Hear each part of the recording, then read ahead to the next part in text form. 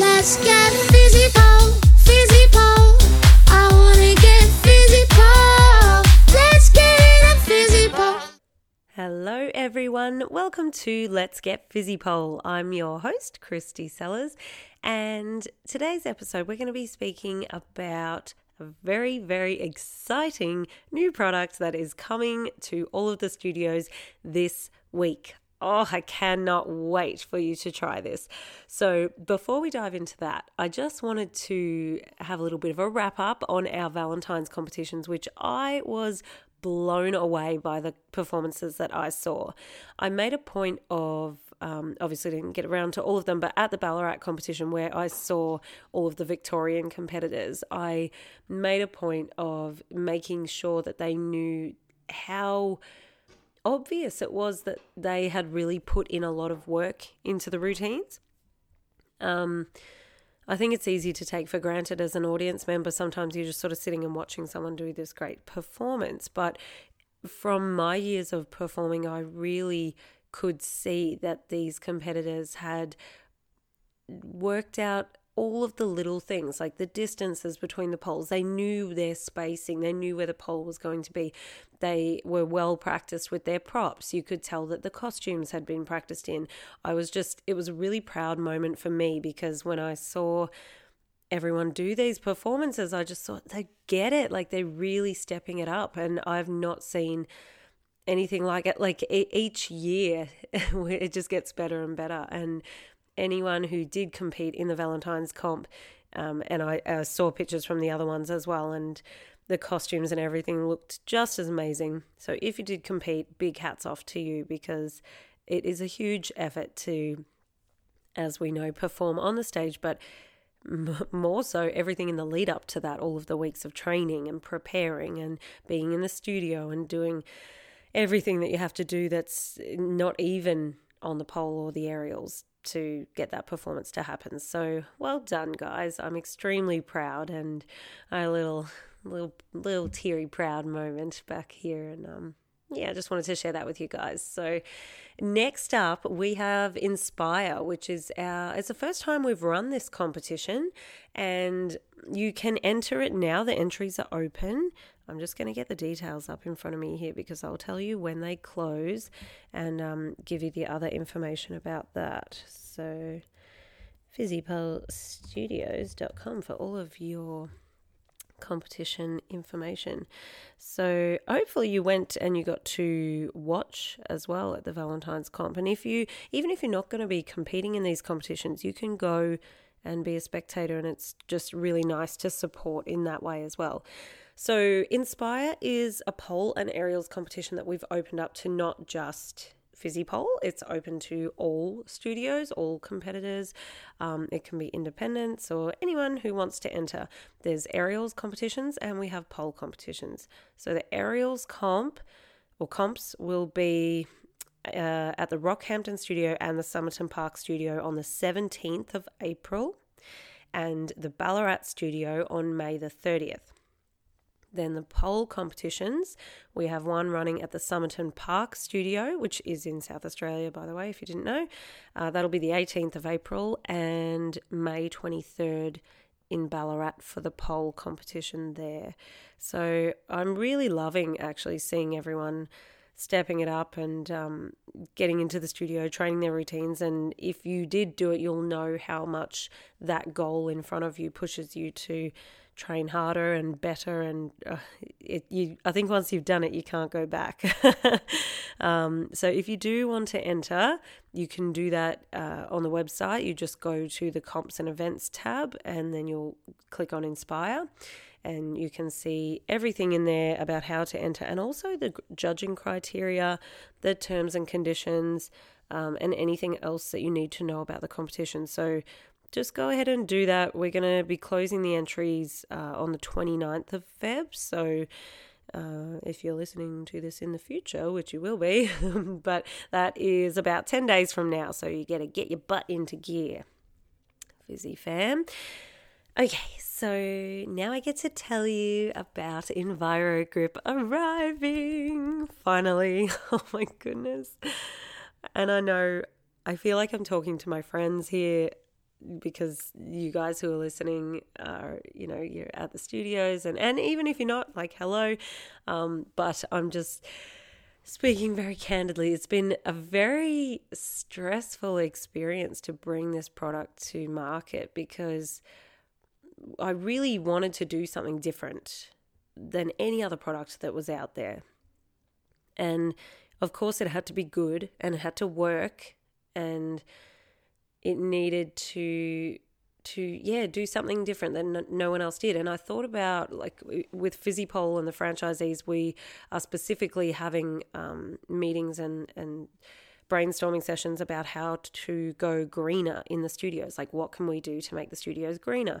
So it is definitely at the forefront of my mind recently, and probably over the last 12 months, it's really, like, I've done a lot more research into climate change and all of that sort of thing, and it has had a big impact on my life, and not just on the business side of things, but even on a personal side of things. I switched to a whole food plant-based diet, so I'm not eating meat or any animal products anymore, which is really nice, actually. I thought it would be much harder to switch than it was, and a few reasons to change the environment, obviously being one of the big ones, but my own health as well. And I wanted to see athletically, like, you guys know that I'm always kind of looking at the next thing that can improve me or give me that edge and make me better, or make me train harder, or get just that little bit extra out of a run through.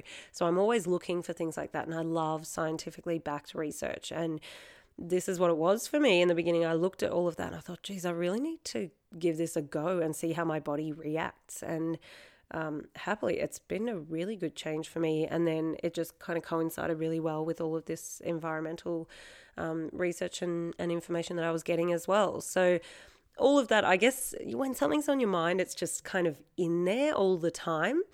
So yeah, when we talked about this grip product, and we started working with chemists in Melbourne to develop the grip, which is something that I've never done before ever. And this is from scratch. You're going in and you're talking about what you want, and they're trying to understand, like, you're using it to grip onto a pole.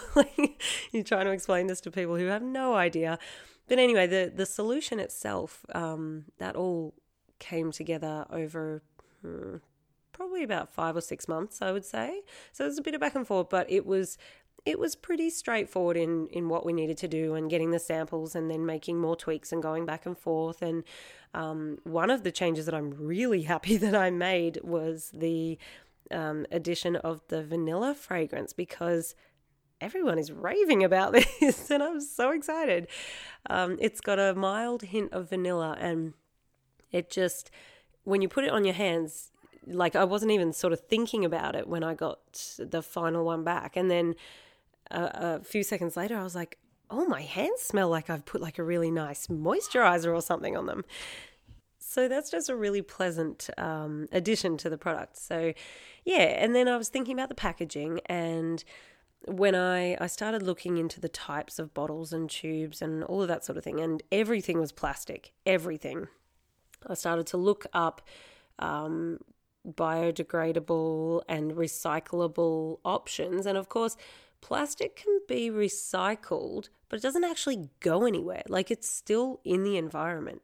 What's the statistic? Like, every piece of plastic that was ever made is still on the planet. So it just didn't sit right with me, because we have so many, students and externally as well in the entire pole industry, and not just that, but the gym industry as well, that are using these small bottles that, it depends how often you're using it, I guess, but maybe a month or two you've got this bottle and you use it and then you discard it, and it doesn't go anywhere, and we keep consuming like that. So it's just sort of building up more and more and more plastic, and I didn't like the idea of that. So I spoke to the manufacturers and I said, this is what I want to do. And they sort of said, like, well, it's not really possible because you're trying to put a liquid in it. And anyway, it was a few weeks of back and forward, and I just said, we need to find a way to do it. So this is something that this company had never done before, and they do thousands of orders of things a year for different types of packaging. So I guess that hurdle of having to, like, it's kind of hard because you've got to go back and forth and find a solution. And they did, which was amazing. And then, yeah, and then thinking about that and just the fact of how it all sort of tied in with the environment, it made sense to call it EnviroGrip.